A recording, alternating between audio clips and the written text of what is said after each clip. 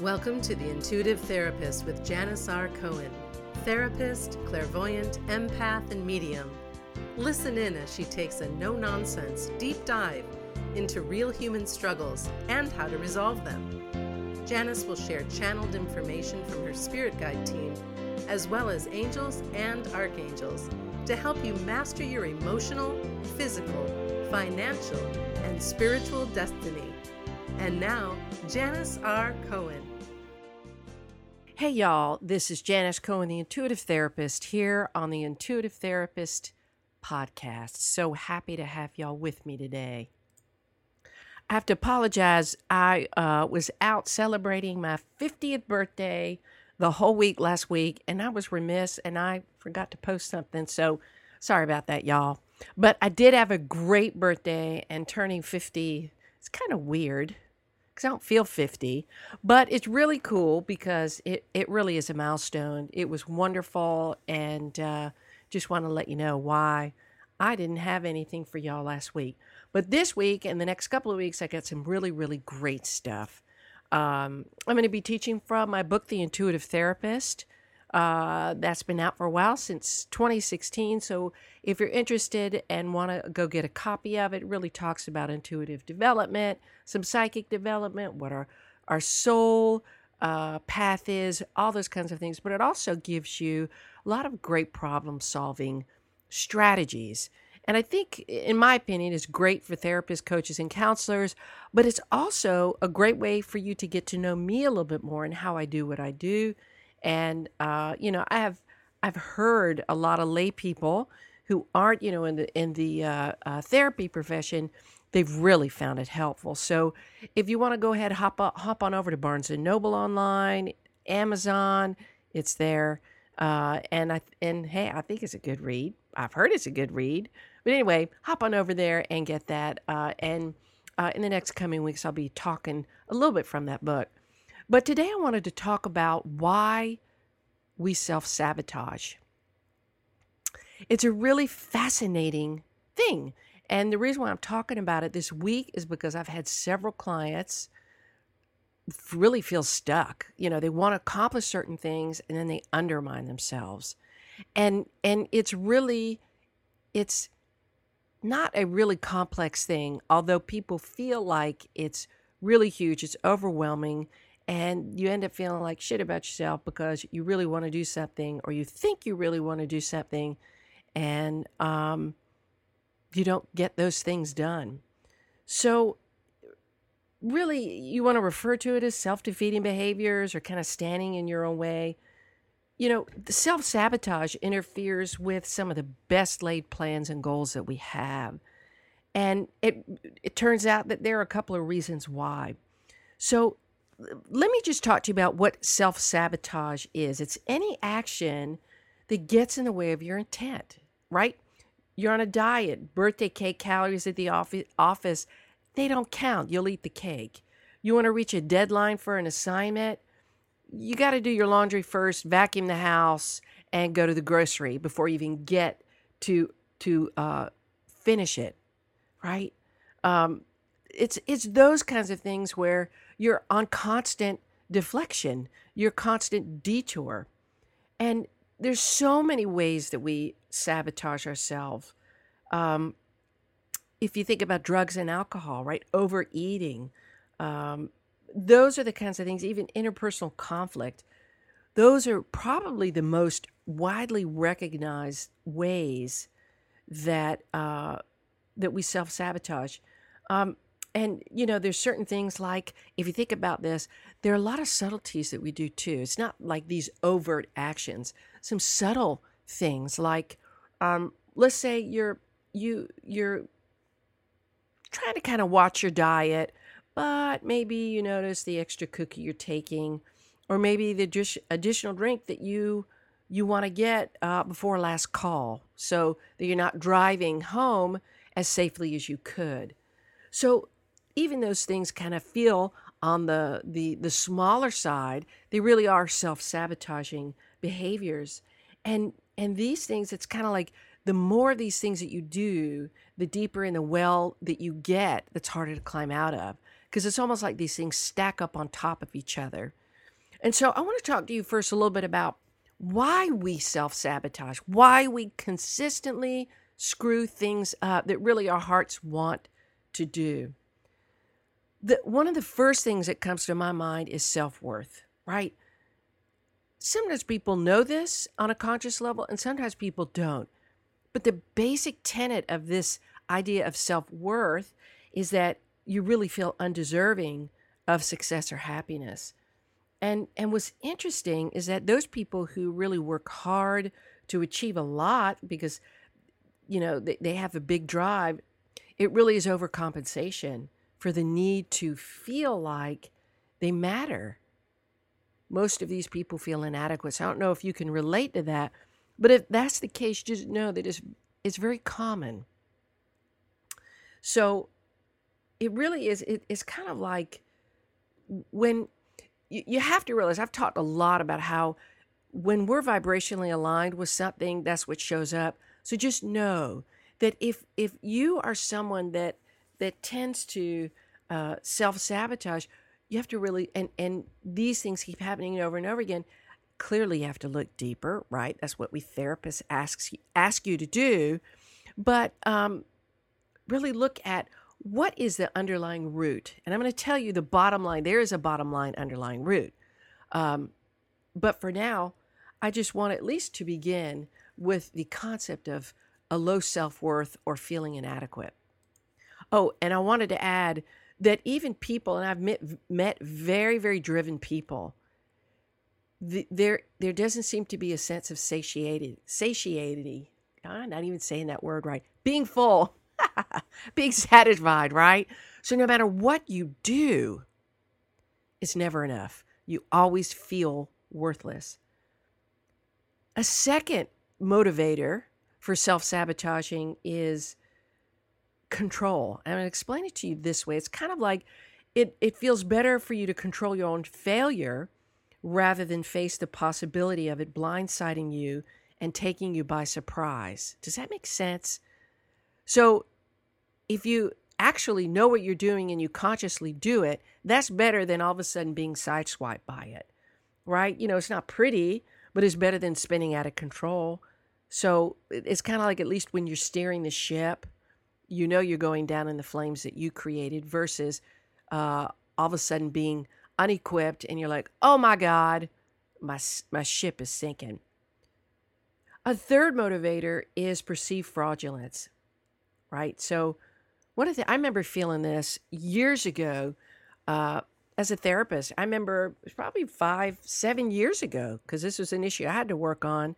I wasn't right with myself, but here I am telling people how to change their lives. And the advice was good, y'all. Seriously, it was really good. They did the work. They changed. And here I am sitting in my chair going, oh, shit. Like, if they only knew about how I was living my life. It's not like I was living a crazy life, but the things that I was telling them to do, I wasn't doing in mine. So I knew, and I had this fear. I'm like, what if they find out that I'm not walking the walk and talking the talk? It haunted me. And so when you feel like you only have further to fall, right? When the crash is going to be big, when you're at risk for the possibility of people finding out, maybe you're not as good at X, Y, or Z as you've said. Maybe you don't have as much money as you tell people. Maybe you're not the greatest artist or creator or, I don't know, whatever it is. It's like, oh my God, everything is going to come crashing down if people find out. So it's one of those things you want to avoid, fear, being called out as a fake. So it's when you develop this imposter syndrome, right? So that's one of those things where better you expose yourself than somebody else exposing you. So how do these things manifest, right? Being a fraud really is the bottom line of not being honest with yourself. And you do things that allow you to feel like a phony. Maybe you're house poor.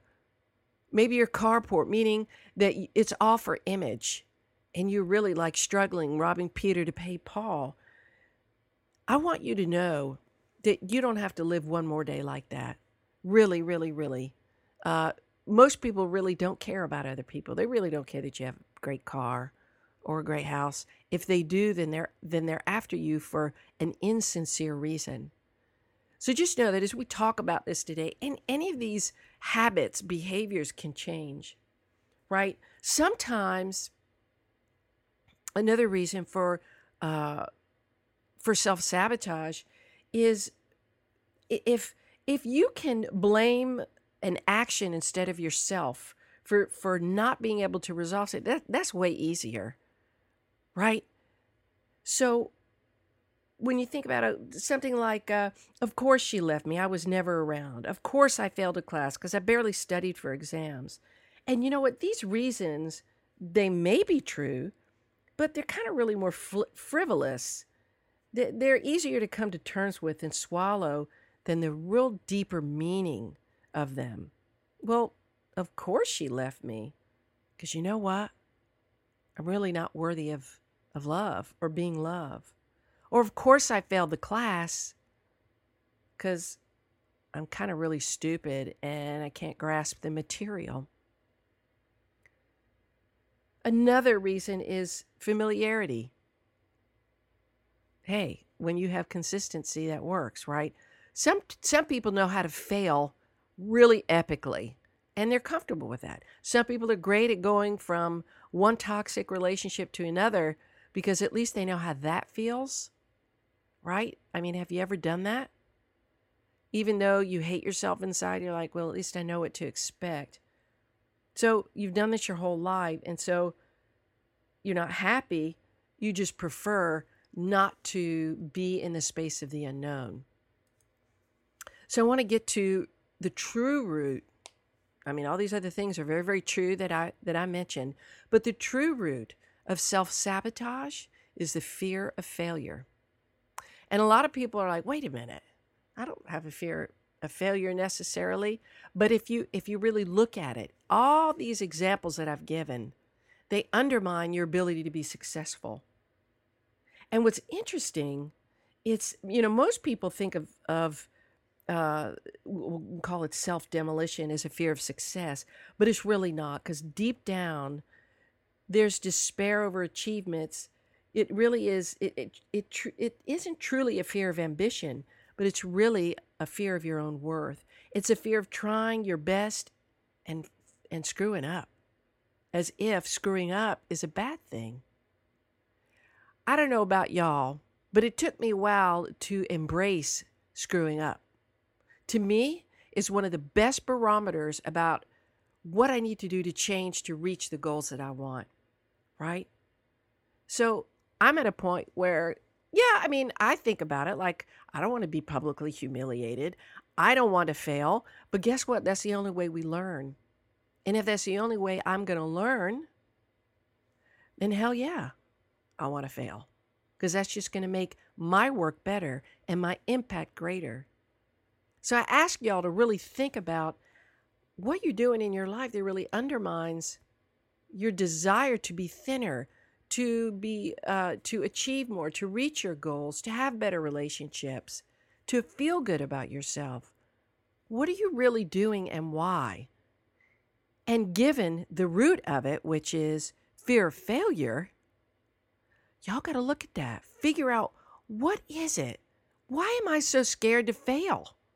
What will it mean about me? Who will I be? What label will I give myself if I screw up?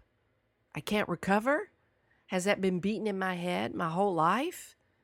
What is this feeling of being a fake and a fraud? That is the worst way to live, to know that you are living a fake life, because it takes one moment for somebody to figure that out. And then when they find it out and confront you, it can feel like your whole life is obliterated. And I don't want you to feel that way. So please listen to some of the things that I mentioned today. The bottom line really is, if you can embrace failure, if you can be open to learning, if you can allow yourself to screw up, to know that, you know what, you are responsible for your life, And if your life feels like shitsville, you can change that. I've done it. I know a ton of people who've done it too. People come to me all the time to change their lives, and people do. You have the power to do that. And if you need some help, reach out. Y'all know I'm always here. You can reach out to a therapist, coach, or counselor in your neck of the woods. If you want a reading, y'all know you can reach out to me. You can call my office, 404-558-3971. You can email me, Janis@janisrcohen.com. I want you to feel good. It's not about success. It's feeling good and strong about who you are and building up that self-worth. I hope you've benefited from today's episode. Please let me know.